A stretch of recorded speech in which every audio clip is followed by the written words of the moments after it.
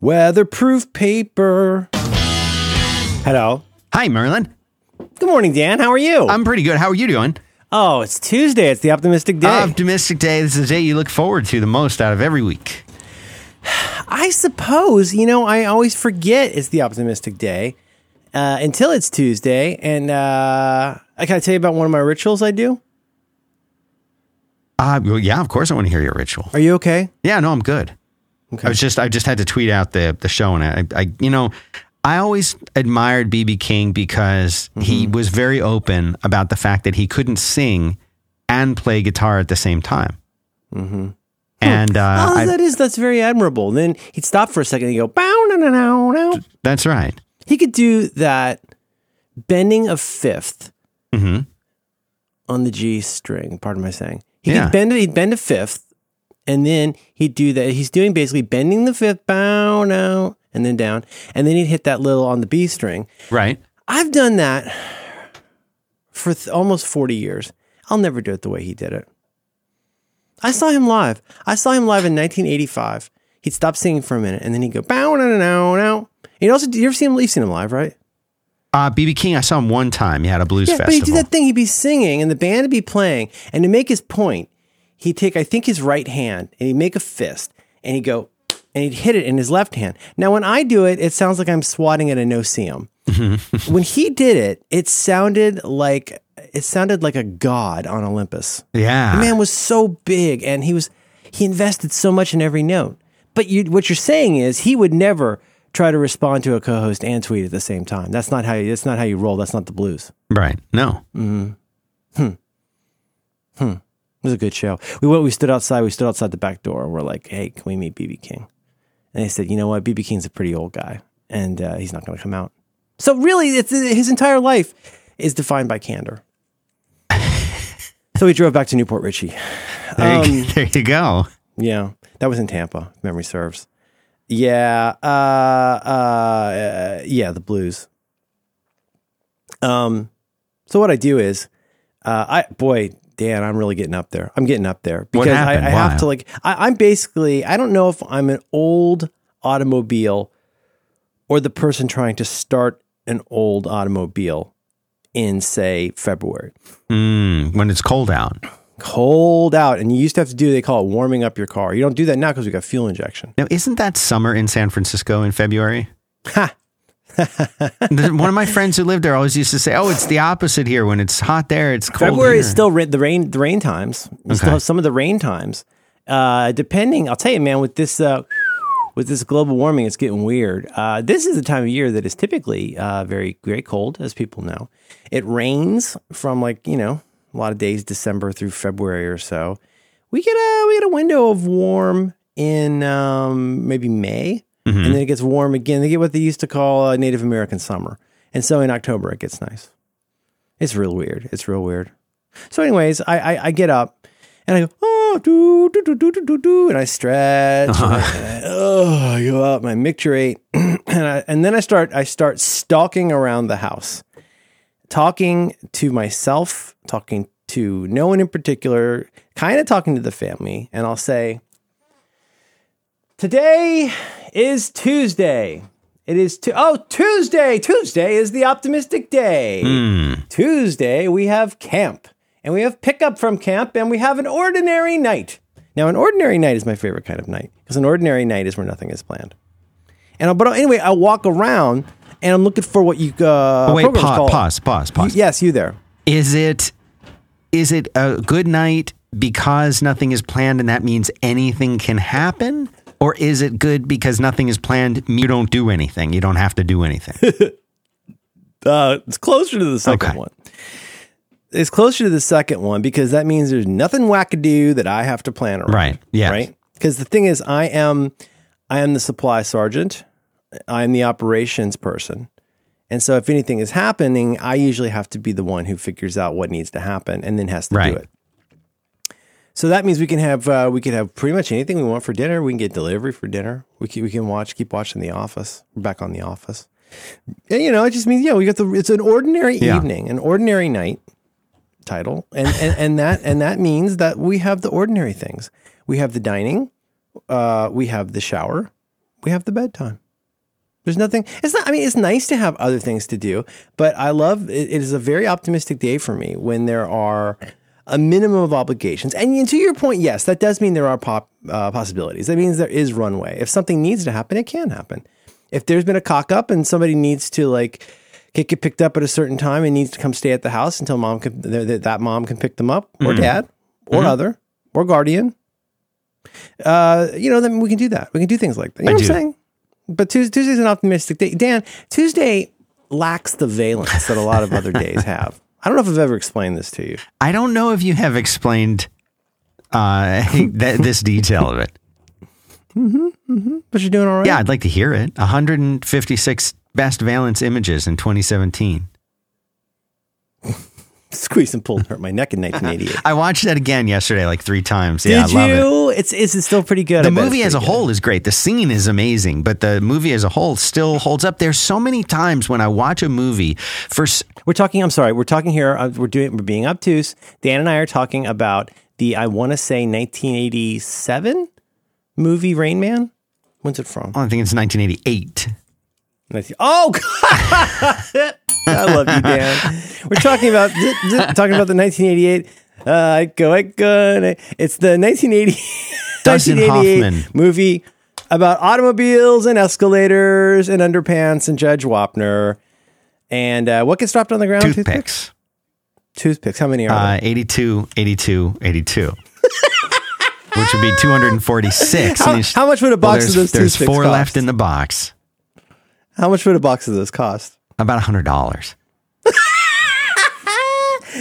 And it is, I think, arguably even more so than the one in his underpants with the socks. I think it's arguably the quintessential early Tom Cruise movie. Oh, absolutely. Yes. I mean, like, people will say, oh, it was risky business, but or even Top Gun. Yeah. But to me, this movie is really Tom Cruise at this version of Tom Cruise. At his Tom Cruise. Yes, at his Tom Cruise is for this version of Tom Cruise. There's also the Top Gun Tom Cruise is arguably the canonical, cocky Tom Cruise. Now wait.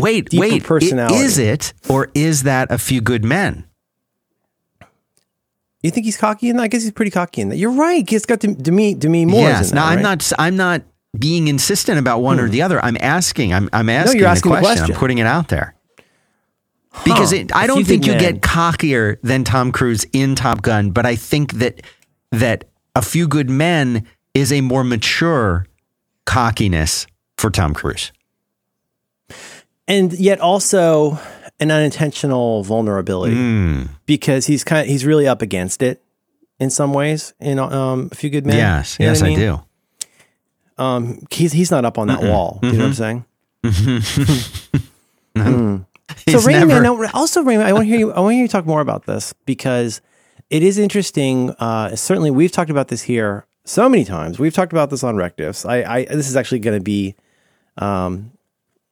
It's a topic on another show I want to do too. But we return to a movie you haven't seen in a while. We've certainly talked about this, and you go like, "Wow, that's, as they say, problematic," or "Wow, that's so dated." But then it's also interesting that there are movies that are incredibly dated, even in critical ways, and it still stands up. The one that always comes to mind for me is The Matrix, which I think is probably one of the, I keep saying arguably, what's wrong with me? Jesus.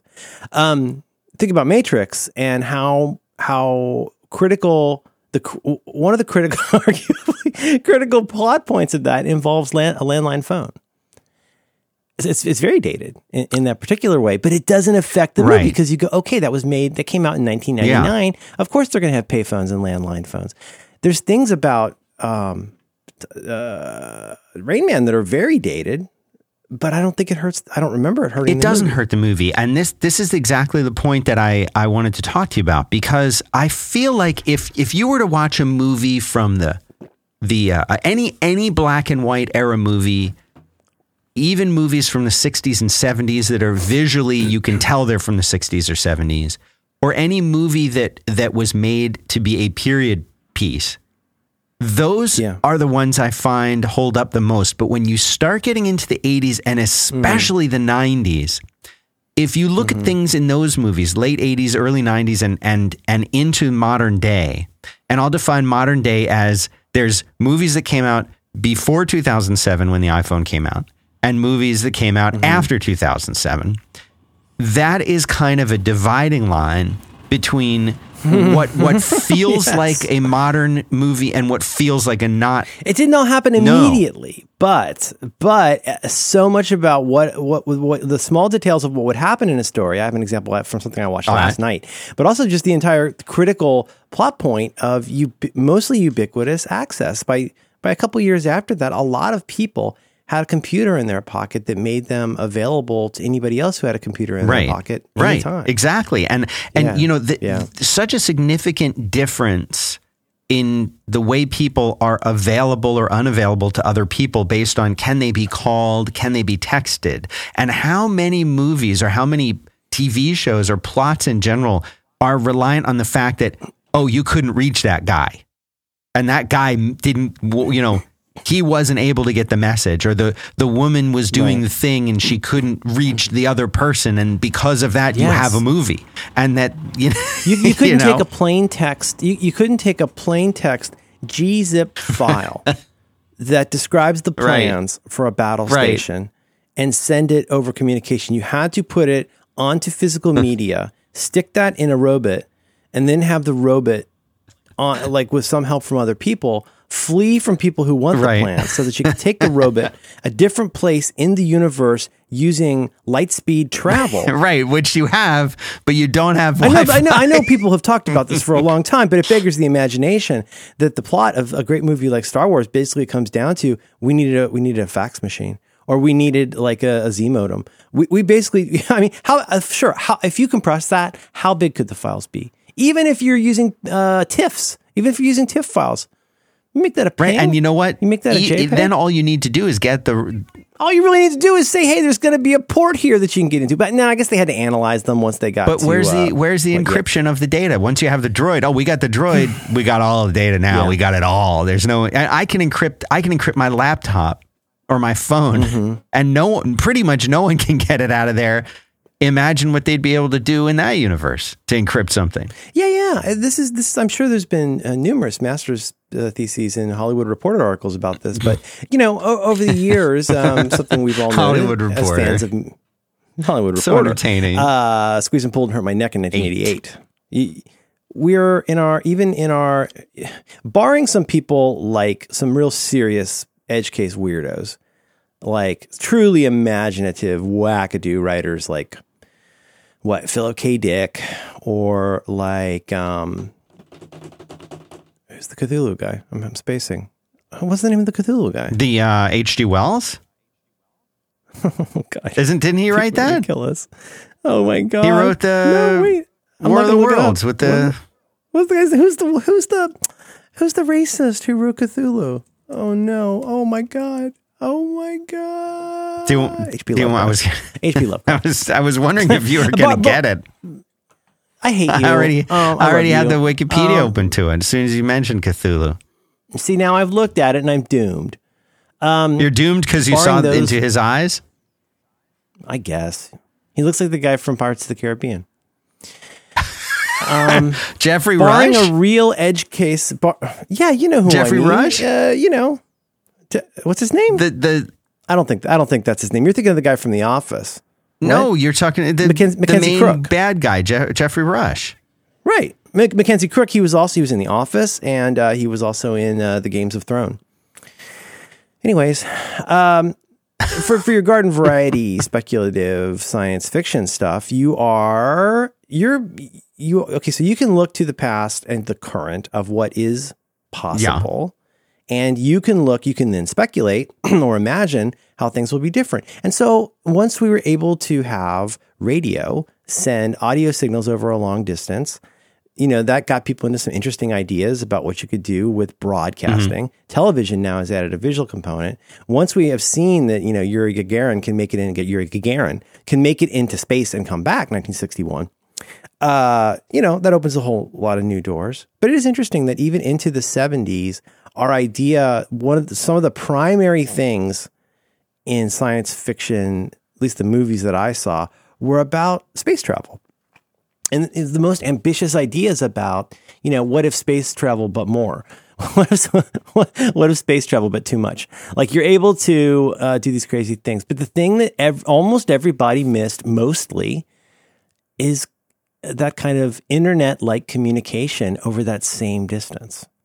And even in stuff like, I don't know, I'm guessing like Interstellar, even in some of these, it still becomes this huge limitation what you can do with long-distance communication. Mm-hmm. But it feels like we missed the internet. We missed the idea of what would become the internet. I'm sorry. Am I making any sense what you're saying, I think. We could speculate about traveling physically long distances, but the idea of everyone being A, instantaneously connected, B, over long distances, C, ubiquitously, was not an idea that is still a critical plot problem in a way that's almost like a 17th century French play. The central problem of so many stories is the inability to have ubiquitous communication. Right. And it's something that, this is, I think, a limitation that we as people generally have when we're trying to predict the future or think about these other things, is we look around at what we currently have and we say, what sucks about this thing that we currently have? So you look at your car and you say, what sucks about that? Well, it has to ride on a carbon surface road. Footprint. It can't float. It can't just go up into the sky. So you know what? In the future, we're going to have flying cars that you run on, little Mr. Fusion. Run on trash. Literally run on trash. And so, and then you look over at your, microwave oven and you say, wouldn't it be amazing if you could just put a little pellet in there and hit a button and boom, now you've got a big chicken and you can eat your chicken while you figure out how you're going to, save the world. And it's, it's one of those things that like you don't think, what if I didn't need to eat, period?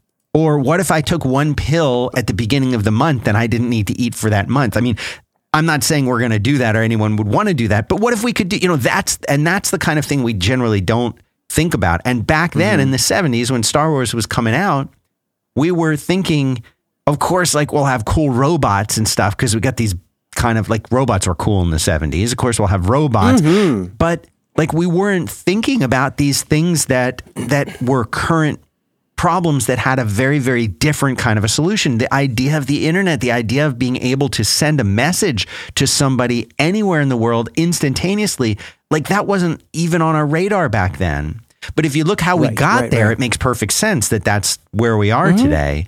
But they like even just the concept of like a friend of mine, I was talking to him yesterday and he was saying, we were talking about sleep and he was saying, I slept great last night because I didn't look at any screens for the first time in years. I started reading a book and, like he read a physical book and that seems, if you haven't done it in a while, it's harder than you remember. It's weird that way, isn't it? It's hard. It's hard enough on a Kindle.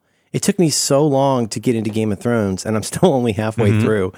But it's so much harder than you remember because you're so used to chalking up your day into a million little slices and glancing at a screen. This sounds like some kind of stupid, I don't know, New Yorker article, Atlantic article, but it's true. It's really difficult. Usually when I'm driving into work, for the longest time, I used that 20 minutes as an opportunity to, make a couple phone calls. Usually I would talk to somebody. And recently I've stopped doing that. And I might either listen to nothing or listen to music or something. And instead of a podcast, instead of an audiobook, I've kind of switched it up a little and I'm like either listening to like just music, not the radio, but something streaming. And it's funny because like it really reminded me of being in college when I used to drive and even before that when I used to do pizza delivery in my first year of college and end of high school. I worked for Domino's and drove around delivering pizzas and I listened to music all the time. And like that was what you did if you were alone in a car because there was no streaming, there was no podcast, there was no yes, cell phones existed, but they were for like doctors and, people who had them mounted in their car, not, pizza delivery guys making tips. And so all you did during that whole time is like, if you really think about it, like I was essentially alone for 4 or 5 hours a night delivering pizza, listening to the radio. listening to cassette tapes. And like that was normal back then. But the idea that you'd be in a car now just listening to the radio, like I don't know anyone that does that in 2019.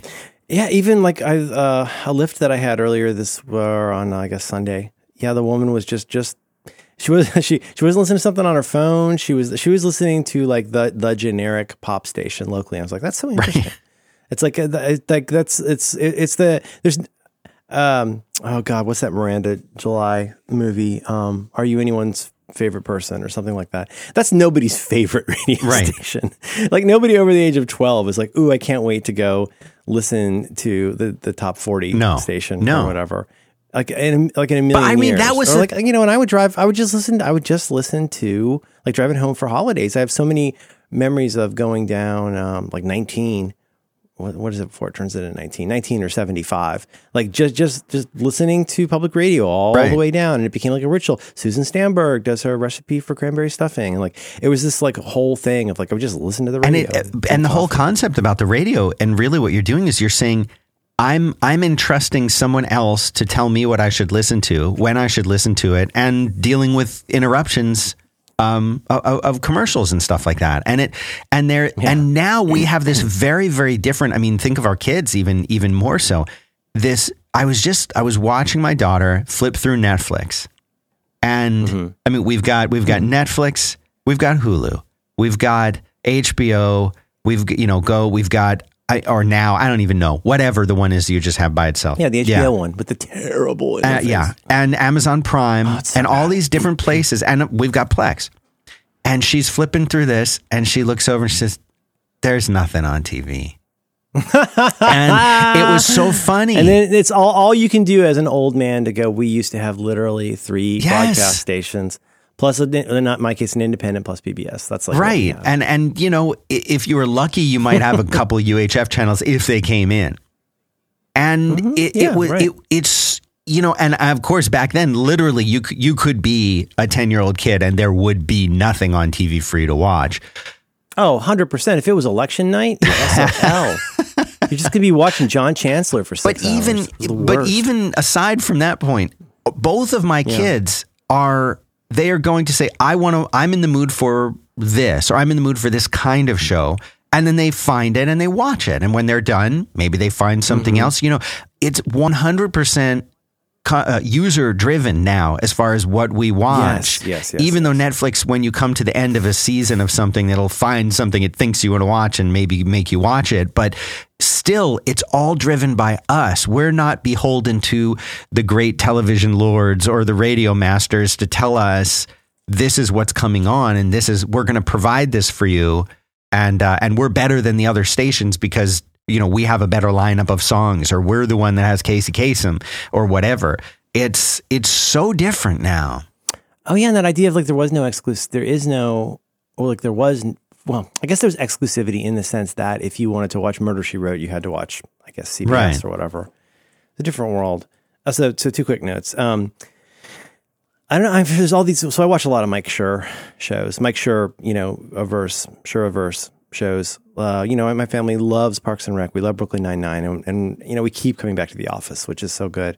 And there's so many plots in those shows from the mid 2000s that involve phones, and everybody pretty much had a flip phone. I'm thinking like, okay, there's the Parks and Rec where oh God, what's the character's name? Where Adam Scott, where you know, what's her name is pregnant, but like he's drunk at the blueberry farm and his phone falls into a puddle.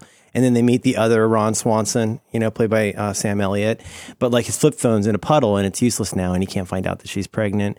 There's the one where Ryan comes back to the office and he's the mega douche who wants everybody to learn PowerPoint, and he gives everybody BlackBerries. Like that's a big plot point. And then like last night we were watching the wonderful episode, I think it's called Chair Model. And it's the one where Michael falls in love. Michael falls. They're thinking about whether they should buy a new chair, and Pam really wants him to buy a new chair because if Michael buys a new chair, she'll get Michael's old chair. It's like it's all so true. That's how it works in an office. But anyway, they're looking at a catalog, and Michael falls in love with a model in the catalog, and then finds out that she's dead, and it's so goddamn funny. But there's a scene, and they have this. There's a big dust up again. Oh, they're so on the nose. Everybody's mad because there's some remodeling, and now people from another company in the office park are parking in their spaces. And but there's a scene where Andy goes, and so now they have to park far away. Is the point where Andy goes? Oh, I left my phone in my car, and I got to walk all the way back and get my phone. And I said to my wife, it's like, it's not unheard of. She especially, because she has a lot of stuff to carry, where she might have left her phone in her car. Can you imagine leaving your phone in your car and not realizing it for 3 hours? Yeah, exactly. But okay, finally, then last note on this from me.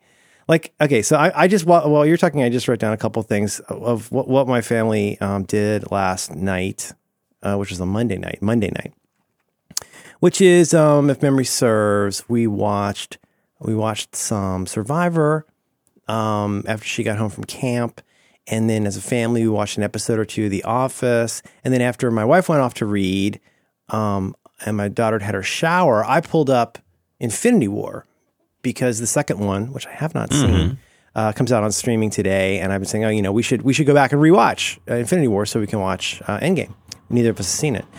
And so we watched, maybe half hour, 45 minutes, maybe an hour of Infinity War. And then she sometimes we'll watch a YouTube video before bed. So we went back to probably my all-time favorite Bim Bam bit, which is called Detective Jigsaw. We watched that video. She brushes teeth, trots off to bed. I watched a Technology Connections YouTube video about the history of Toslink and optical cables and why they're good or bad.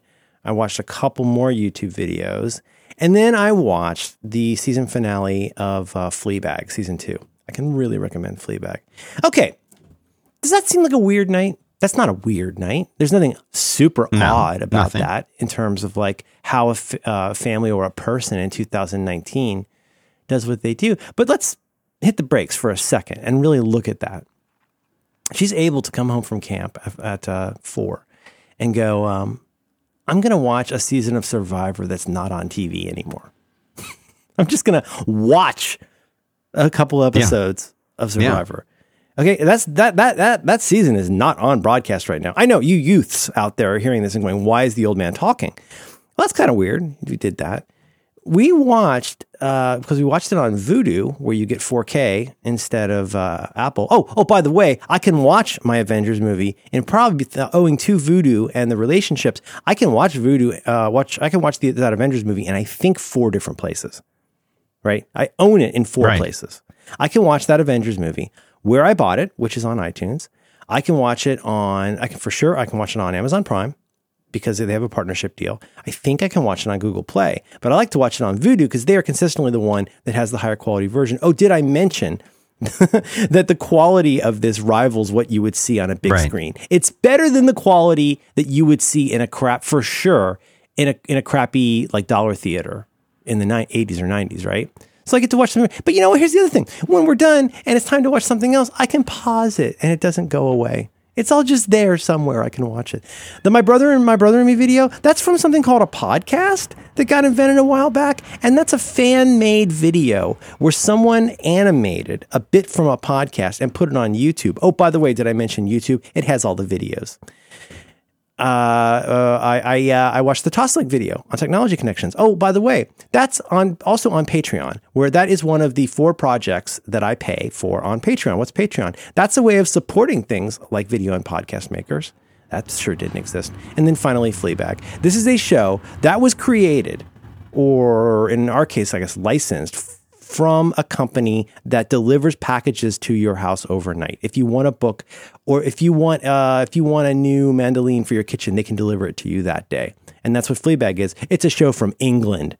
It's a show from England that I watch on the streaming video network that also has the Avengers, that is owned by the company that delivers everything to your house. Tell that anecdote to 11-year-old you. I mean, it's mind-boggling. I mean, if you really, really stop, isn't it a little bit, honestly, I know I'm old, it's Tuesday, bear with me. Isn't it just a little bit mind-boggling? No, it totally is. It totally is. Now? whenever you really stop and look at it. And on top of it all, for at least some large portion of that, I had an iPad Pro in my hand where I was able to look at a Jetson style computer in my lap that I manipulate with my thumbs. I don't know. And it's all just so normal. It became so normal. So very, quick. very quick. The TiVo was such a revolution for me in 2000, 2001. And now look where we are. It's so weird. Yeah, I think about the TiVo and how so many, and I think what was different about,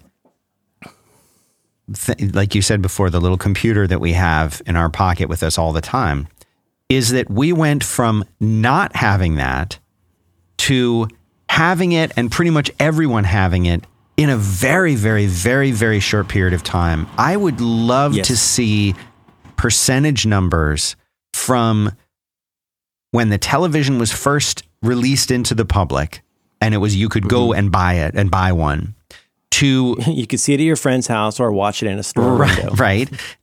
Because it was like $700. Yeah, but I want to see, like, when we went from there are no televisions to everybody has a television, and how that time period compares to there were no smartphones and now basically everybody has a smartphone. Oh, that's super interesting. Like an adoption curve. I would love to see that, because my hunch, without knowing, is that it was very, very, very, very fast compared to adoption of TV or maybe even radio. Refrigerators would probably. You got electric. Electric power. You know what? If you tell me about something you like, maybe I can find some information on technology adoption curves. And gosh darn it, with your permission today, I would like to, at long last, respond to listener Brad about adjusting to a new I think that's a great idea. I told you I have to keep this one a little short. Yes, perfect. But it's an optimistic day. I feel this is a day where you go and get stuff done. I get things done. Well, let me tell you about Rhone. In case you haven't heard about Rhone, and I don't say Rhony, I say Rhone. Do you want to hear my song? I want to hear the song you told me about. Run if you want to. That's all you're going to give me. All right. Run around the world. If you guys haven't heard about Rhone, you are missing out. Rhone is a men's performance, lifestyle, and premium activewear brand that has been engineered for quality and comfort, and it's designed to be the best. And this isn't their stuff. I'm going to go out on a limb and say it's a necessity for guys on the go. It doesn't matter if you are training in the gym or if you're, like Merlin, you're jumping on international flights left and right. And a lot of parkour. Yes. Whatever it is, this is your go-to men's clothing brand. And before I continue, I want to mention the URL. It's Rhone, RHONE, Rhone.com.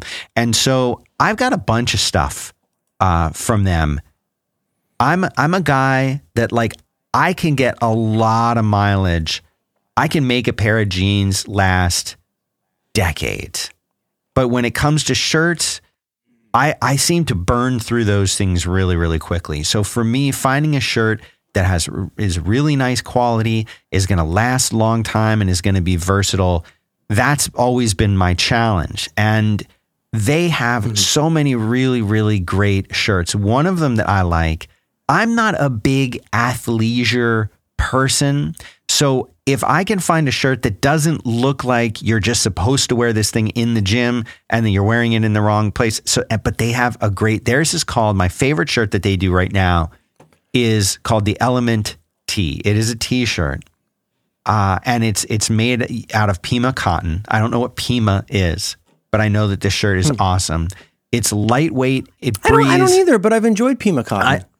That's the thing. I should find out. I should source that because I've enjoyed some Pima. I love these t-shirts. That's a good kind of cotton. You can work out in these, but you can also just wear them in your day-to-day life, and they're not going to. It's not going to mark you as the athleisure guy. I have no problem with athleisure, but for myself, that's not the look I go for. But they have a lot that's really, really versatile like that. In addition, they have a handful of polos with really nice classic collars that, again, if you wind up, this is the thing. It was over the weekend, and we've talked about how I row, and I thought, I'm not going to get, I've been wearing this collar shirt already today.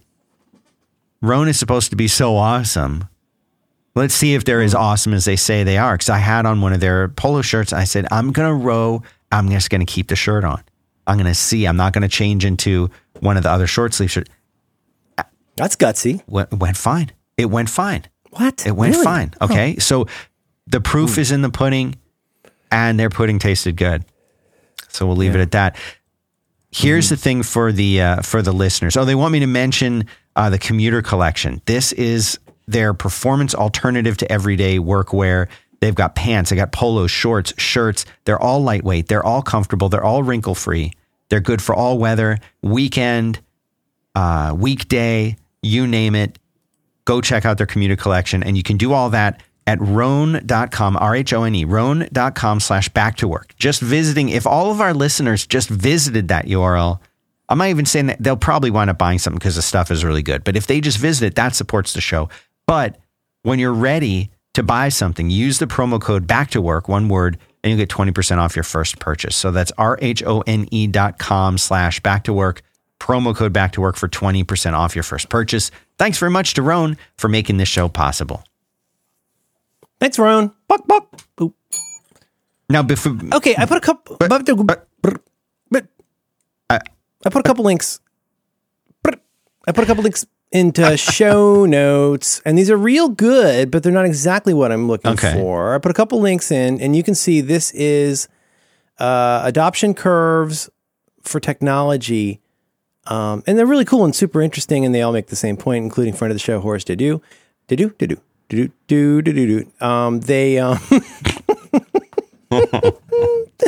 it's an optimistic. What I want though is I want to see this same. So all the graphs that I can find of this, while Dan is discussing about rowing, if he wants to, is are based on a date. So on this date, this came out, and then you see the curve against all of these. What I'd love to see is a view of this from like, I don't know, first public release.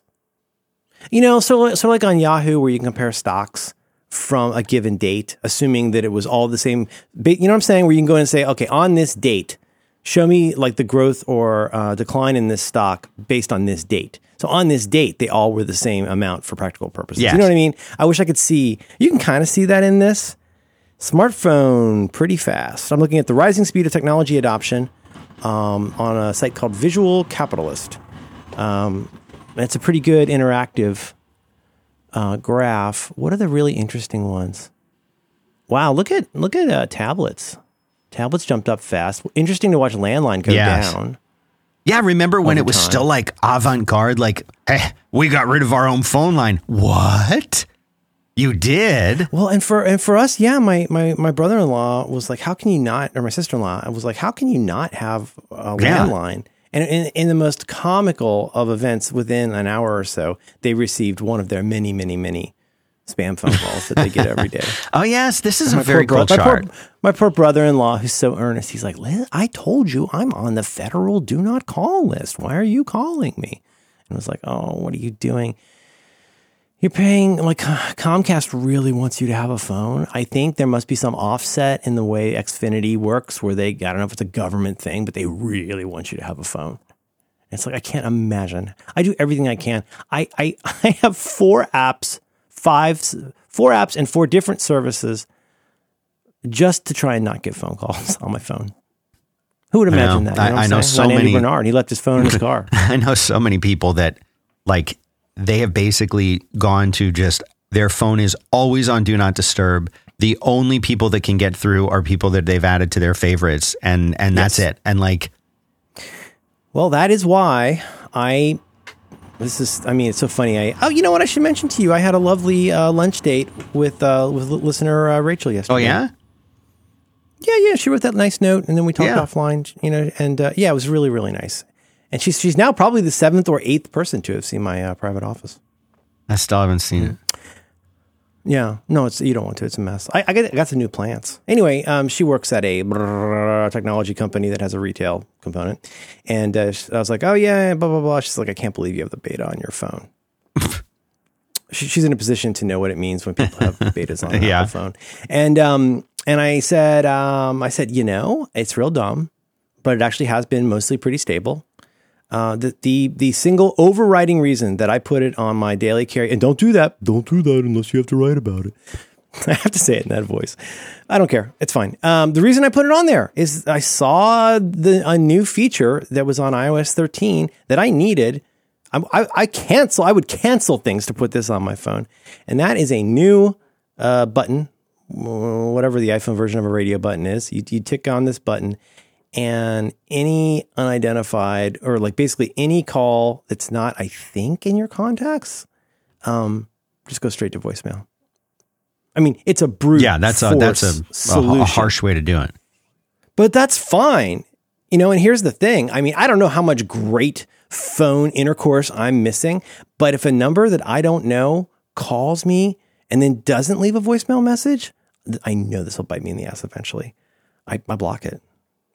I mean, it's amazing though how many times, and with my array of tools, I don't get nearly as many as I did a few weeks or months ago, but I will, sometimes one will get through, where at the AT&T level, the very high level, I guess low level, the close to the metal service is like, you can say, just send everything I don't know to voicemail. And it's amazing when I go in and pop it up, and it's hilarious how often it's the same part of the transcription every time. It's something like ... wish to be on our do not call list, press 1. It makes it so easy for me. I mean, do you think when you get a call and they say, like, a phone solicitor, and they're like, usually it's like car insurance or some crap like that, or they're like your automobile warranty has expired for a car that I haven't owned in 5 years, and it's like from a real source. and like they'll say press 2 to be put on our do not call list. Do you think that that's really doing it, or are you just simply? Absolutely. I think it's just as effective as an elevator call button or Twitter's see less often button. I think it's extremely effective. Right, or the button on the crosswalk. I don't even know how less often I'm seeing things, but boy, I know that must I don't work. think it works. No, I don't know. Is it like a confirmation of life, proof of life? Well, that's what they say. They say be careful what, they've been saying this for years. Be careful.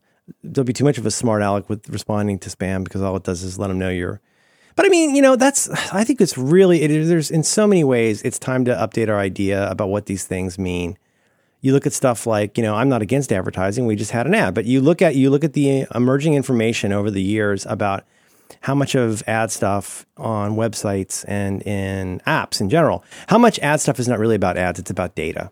That the ad is kind of a Trojan horse for being able to capture data. And then the latest thing I'm hearing these days is that, like, oh, guess what? Like, even if you've never been on Facebook, Facebook still knows who you are. They can, like, pentangulate information about you, by inference. I mean, it sounds paranoid, but like, if you're on Facebook, well, good luck, have fun with that. But even like in my case, I've deleted Facebook, but people who've never signed up for Facebook, they've never signed up for the photo app, Instagram. Like Facebook still has tons of information they're able to intuit about you. There's a story on Morning Edition this morning about porn sites being able to like leak information about you, even if you're not logged in. I don't know the details, but supposedly that now can be used to contribute information to profiles for stuff like Google.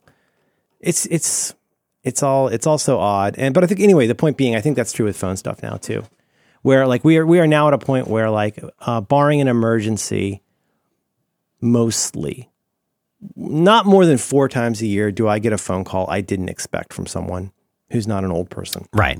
It's very unusual to just get a phone call, which is a shame. The serendipity of phone calls, yada, yada, yada. It's all fine. Oh, man. But the reaction that people have to just being called out of the blue, like, why did you just like call me? Why didn't you like send me an invite to schedule the call? That's because you're old. I mean, it's okay. So imagine I got one of those ponderous Dan Benjamin texts that was just, we need to talk. And then I said, what do you need to talk about? And then you ghosted me, right? That would be very upsetting to me. In the same way that listener Rachel saying she wanted to email me and then she didn't email me for 20 minutes and I started having heart palpitations. I said, Rachel, what are you doing? You can't do this to a person. People have different calibrations. The millenniums apparently don't like doorbells. I don't like doorbells. If it's you know what? Here's the thing. If it's a delivery service, like a food delivery thing, as that, I mean, all due respect, I understand you're probably dealing with a lot of Max Temkin types who like wait until the last, who like call for a lift and then order dessert, which makes my eye twitch. To so think about. you're saying they're timing it so that the lift will be there. Yes, they're used to people. Yeah, come on down the steps now. Come on down the steps before I get there. But I do have an app. I don't think you're going to human engineer that so much better. I mean, as soon as I see, okay, your thing is on the way. All right, I'm aware of that. That's cool. I'm watching that. And then it says, your person is almost there. I go outside. I stand outside and wait for the car. I know not everybody is like that. But, the idea of like, and I've joked about this, of course, before, but the idea of like, I get a bloop that they're almost there. I get a bloop that they've arrived. And then I get a text that says, I'm here. And it's like, I don't know. I'm in that Generation X, I guess. I'm between the two generations where it's like, I don't love the over communication of the baby boom, but I also don't like the over communication of the generation, whatever it is now. What are we calling the youth? The young ones, like our kids, I've only seen them called Generation. I've actually heard them called post-millennial. Because I don't think they haven't. Because millennials are like in their 30s. Yeah, I just looked this up. I had I had a reason to look this up. I can't remember what the reason was, but there was a nice little chart that just showed you the date ranges. So the baby boomers were born between 1944 and 1964, and they are now 55 to 75 years old. Gen X, which is me, is 65 to 79. And they're 40 to 54 years old.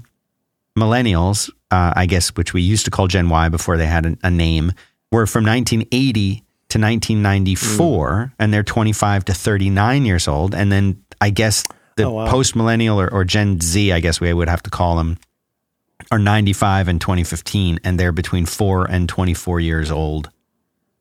Well, that's a big range. And, it's weird because... I'll put this link in the show notes. It's actually pretty cool.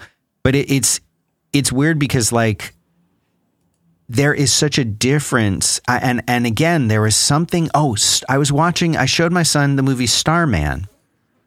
And is that Kurt Russell? No, that's Jeff Bridges, the dude, before he was the Jeff dude. Bridges, yeah. And Karen Allen looking wonderful in this movie. They're both such beautiful people in this movie.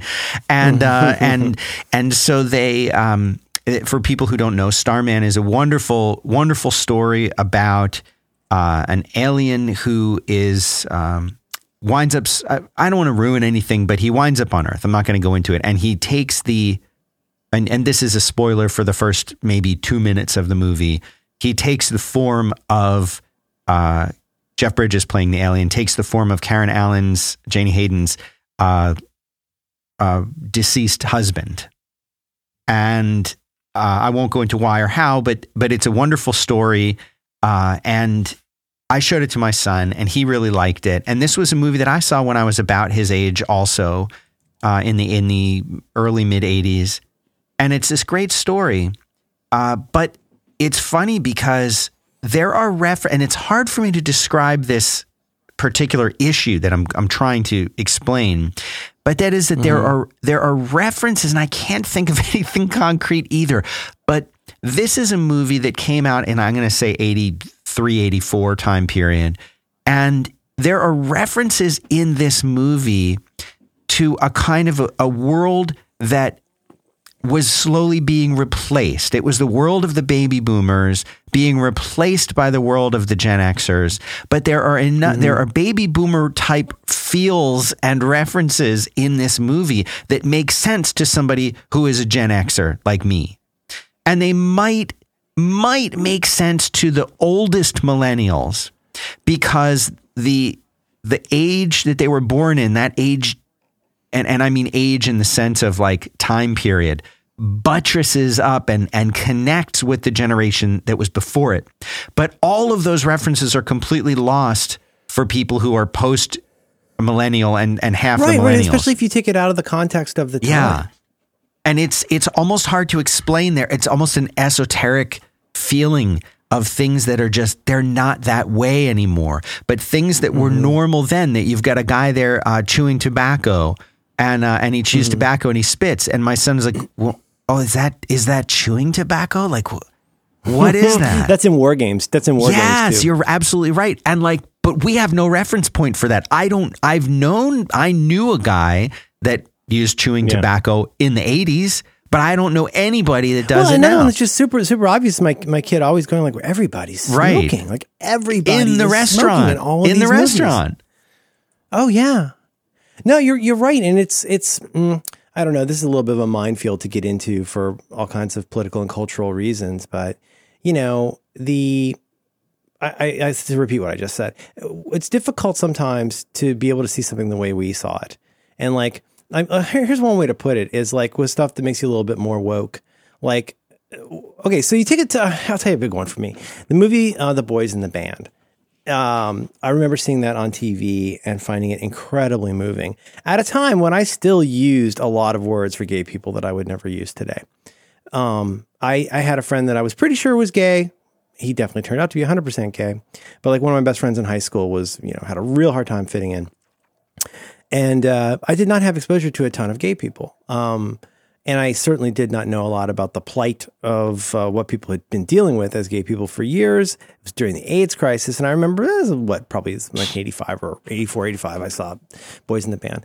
And so, but like, it's this movie that's, how do I do this right? It's a movie about a birthday party with a bunch of gay guys in New York based on the play. The movie looks like a play.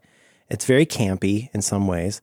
It's also very moving, because there's all the different types of gay guys in it, right? And I just remember coming out of that movie and being like, wow, that was amazing. I feel kind of different about that. Okay, you show that movie to somebody today, and they're gonna be like, you've got to be kidding me. This is so offensive. This is all just a bunch of stereotypes about queens. And like all of the worst stereotypes about like not wanting to commit and being promiscuous and all the kinds of things that people have spent, decades fighting. And so I'm going to be the last person in the world to try and defend that today. But all I can tell you is that hit me at the right time. In the same way that a movie like and here's another example in the same genres and the band Played On. I bet that movie does not play as well today as it did at the time. But in any case, like that made me, at least made me feel differently. I don't know if it made me a better person, but like today, that's not going to be the same movie. And this is true for race stuff. You go back and watch so many movies, whether that's To Kill a Mockingbird or, the Mr. Tibbs movie or anything with Sidney Poitier, really, Heat of the Night. Like there's stuff about that like at the time it was revolutionary. Just having a black guy star in a movie was such a big deal. And I am not trying to rest on the laurels of something that happened in the mid 60s. What I will say is it's difficult. And these are all way more important in terms of, stuff than we need to be talking about. But it's difficult to say like there was a time when you watch a movie like The Celluloid Closet, which is, I imagine, still a pretty good movie, and how excited so many, women and especially men, were excited to see like horrible portrayals of queens. Chris Sarandon in Dog Day Afternoon. Oh my God, there's a trans person in a movie. There's a person playing a trans person in a movie in the early 70s. A terrible, horrible Silence of the Lambs, like not great. But on the other hand, it's some representation. It's terrible representation, but you've acknowledged that I exist. You think I'm a monster, but at least you've acknowledged that I exist. And that's better than yesterday. Right. I mean, how awful is that? But yeah. But even, and then you can take really trivial examples like New Coke being in Stranger Things. Right. And the one kid loving it. And it's funny you mentioned Stranger Things because there are two things about this last season of Stranger Things that I wanted to mention to you. And the first one was Netflix has been, I guess the kids use the word backlash now. There's been backlash against Netflix because they had depictions of people smoking cigarettes in Stranger Things. And my God, how dare you be slightly accurate to the time period. Let's have all the kids wear the bright colors of the 80s and have those silly 80s hairstyles and run around a big... they got so much perfect. A big shopping mall and everything else. But don't you think? I mean, like it's funny. Here, you got everything almost perfect. Like for once, they were playing a song that was actually from that time and popular at that time. Yeah. That the Candies shoes and like the styling on the sign at the mall, they got so much right. But you know what? You're not allowed to smoke because we need to act like that didn't happen. Right. We need to just wipe that away from history. Nobody smoked in the 80s. You know, I get the point. I don't because honestly, if should everybody in Schindler's List be super nice? Like that's the point of the right. That's what I'm saying. I think they need to show people smoking because people smoked back then. And if you don't like it, that was the beginning of the end. It sure was, but it was still very much. I happening. remember very, very well in very early college the mall that had our music store in it. That we went to that mall, and I remember it was like a big deal because music as in guitars or music as in records, and like a record bar or music land. Yeah, it might have been a Cam. I can't remember. Every mall that I went to might have been a Specs. Oh wow, Specs was very modern to me. Yeah. Anyway, so you go to and I remember like when they rolled out the new policy, like there's no smoking in the mall now, and it was like a big deal. Like what? People can't smoke. When they banned smoking in what's virtually banned in public places here now, but when they banned it in restaurants and bars, understandably, there was such a backlash of like, we're going to go under in right. That's where you went to smoke. If you can't smoke in a bar in San Francisco, like we're going to have to close. And it was weird. They didn't have to close. They made it. But you know, like somehow, smoking was a big thing in the everybody smoked all the time, everywhere. This is 1985 is when this was supposed to take place. The beginning of the end. Because by the early 90s, it was becoming, like by the early 90s, you started having what like smoking areas. Right. Like where I worked, there was one corner of the building at the job I had in the 90s. We called them the smoking pigs because they always threw their butts on the ground. Where the smoking pigs could go to this corner and go outside and smoke like monsters. And you hear the stories about people in New York like having to go out on a ledge at a high level, like walking out in these precarious areas, you know, it was like the selfies at the time. But, you know, I think in the second, you can't tell these kids. I think that's dumb. Netflix should not have backlash. Number one. In that case, I agree. And then, see, now I forgot the second thing. It's always two things with you. The second thing was, oh, that's right. I read an article the other day talking about how people were dumbfounded by the scene with the room with the red light in it. Oh yeah, I saw that. And what is the purpose of this room that is very dark with just a red light on? The red light. Why would they be? And what are they doing it? Why is he so mad when she keeps opening the door? And this is an example of like what I was talking about before. When to people like us, of course, it's a dark room. We know what a dark room is. It's not even, it wasn't even, oh, right. I remember dark rooms. It wasn't even like this. Like they're in a dark room. Big deal. So what? But for an entire generation and beyond, they will never probably know what a dark room was. They don't need to know. Well, they don't need to know, but they won't ever know. Then that's the funny thing. I mean, it feels like a slightly manufactured controversy. I'm trying to think of a similar example of something for our generation, you know, 35, almost 40 years earlier. I'm having trouble thinking of one, but like think about it, put it in a different way, which is on like the thing was in, what are we talking about there? 1985. Yeah. So my girlfriend in college did a black and white photography class and had to do development, and I would go to the dark room. But like, okay, how recently have some percentage of the population developed photos in a dark room? How recently? Do you think how many people do you think are doing that now? Probably not a ton. Yeah, probably very, very small. Okay, so what I'm saying is like sort of like that being the beginning of the end for smoking, that's also kind of the beginning of the end for darkroom development. Right? So I'm trying to think of something from the early 60s that was very close to the end of its life that we would have looked at and gone, you know what I'm saying? Like, it's not like it's something where like, oh, you know, there's all tons of people that are doing dark rooms. I'm sorry, I'm not trying to argue with you, but people love ginning up these like, watch this millennial try to use a cassette deck. Ha ha ha ha. Like, I'm so much more capable than them because I know how to use a cassette deck. It's great. Well, can you churn butter too, buddy?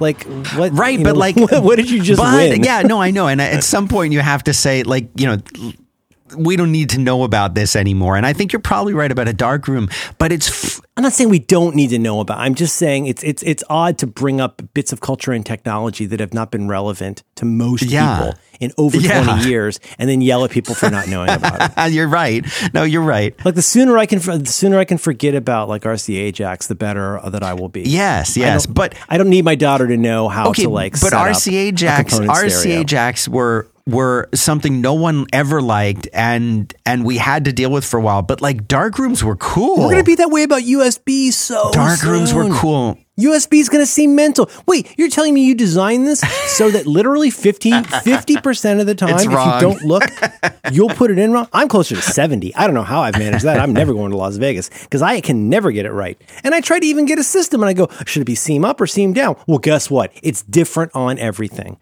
That's insane. Blow it out the airlock. That's terrible. Jesus Christ. So dumb.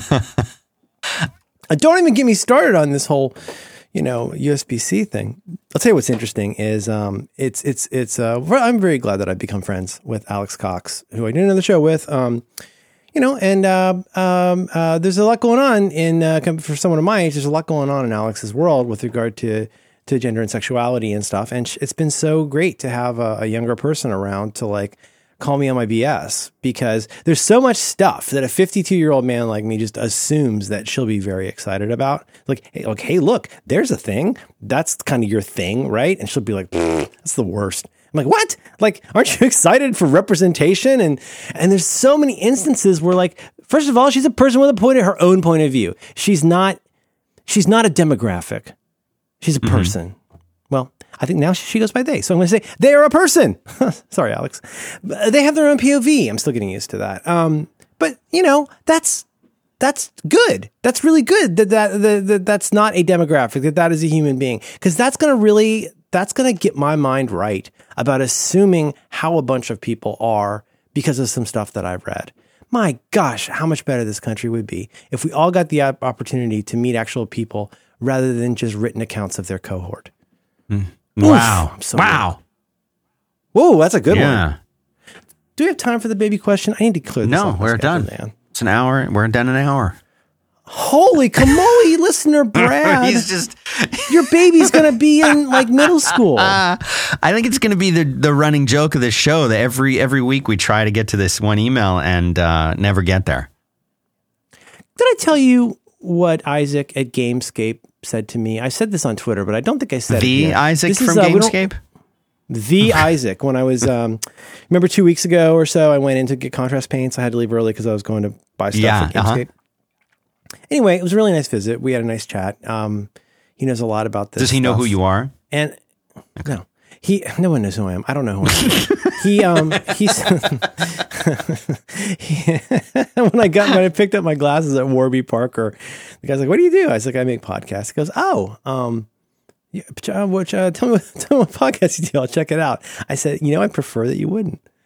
So I just thank you for, as the late great Kurt Vonnegut said, thank you for your sweetly faked attention. There you go. You know what Isaac said to me? If you ask me to explain what this means, I will not be able to tell you what this means. But the instant he said this to me, I've been thinking about this for 2 weeks. And I was talking about, I think I want to get some, not Warhammer because they're oddly expensive, but get some ones to like practice on, like ones that are not super duper high quality. I don't mind if it's got flashing and seams. Like I want to get some cheap ones to like just practice on. And, it bums me out when I had all these questions about like, the order you should paint it and how do you do it? And do you recommend this? They say your paint should be thin to the point where they're like milk. Is that really true? And, obviously he's getting that I'm very fretful about not doing this well. What was the exact quote? He said to me, and he had said that he had heard this recently from somebody.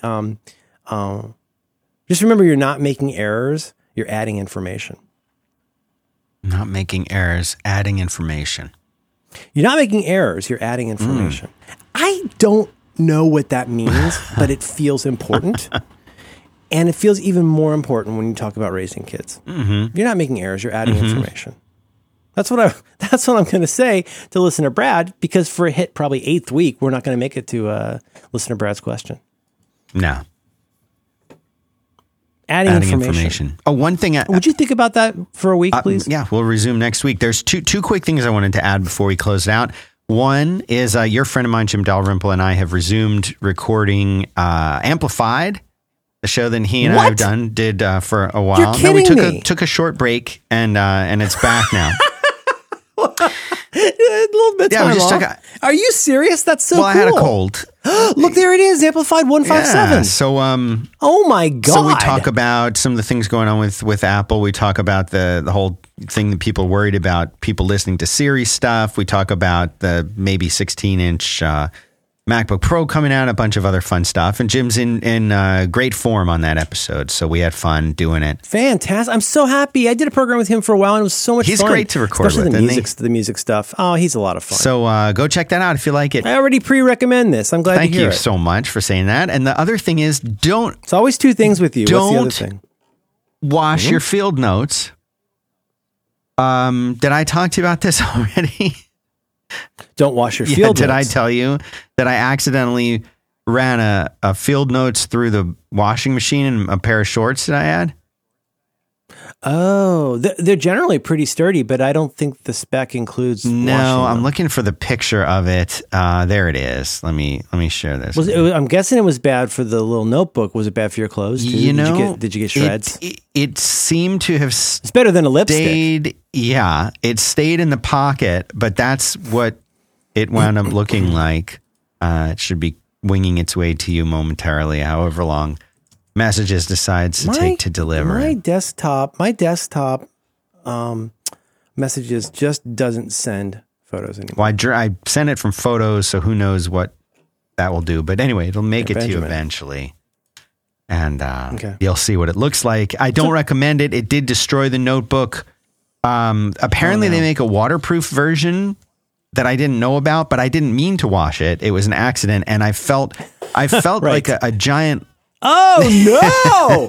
Oh no! This looks like something you'd find next to a porno in the woods. Yeah, right. Oh no, poor Massachusetts. Yeah. Oh, this has got to be show art. I'll use it for show art then. But dang man, I'm sorry. It's a beautiful counter. The pen that I used, I got to look up which kind it is, but the ink for the most part kind of held in place because I use a combination of two different pens. When I'm in the office or at home, I use the one kind of pen, and then when I'm on the go, I use my little Fisher Space Pen, and both of them, the ink seemed to hold up. So on the pages where the paper didn't completely deteriorate, I could actually read what I had written, and I was able to transfer it into a new notebook. This time I'm doing it for Nevada. Nevada. So that's all I wanted to show, but I will make that show art. And so, PSA, don't wash your field notes. It won't last. That's a shame. I put something in the show notes just now. I would not wash these either, but there's a company, I want to say a Scottish company, they make this kind of notebook called Write in the Rain. It's a clever name, RITE in the rain. Oh yeah, no, I've seen those at REI. They're a little bit weird, but if you think you're going to be in moist conditions, Write in the Rain, they sell it like at I want to say like the Container Store now, but they're really cool little notebooks. Such small hands. Let's button this up. All right. Okay, I love you. Love you too, Merlin Man.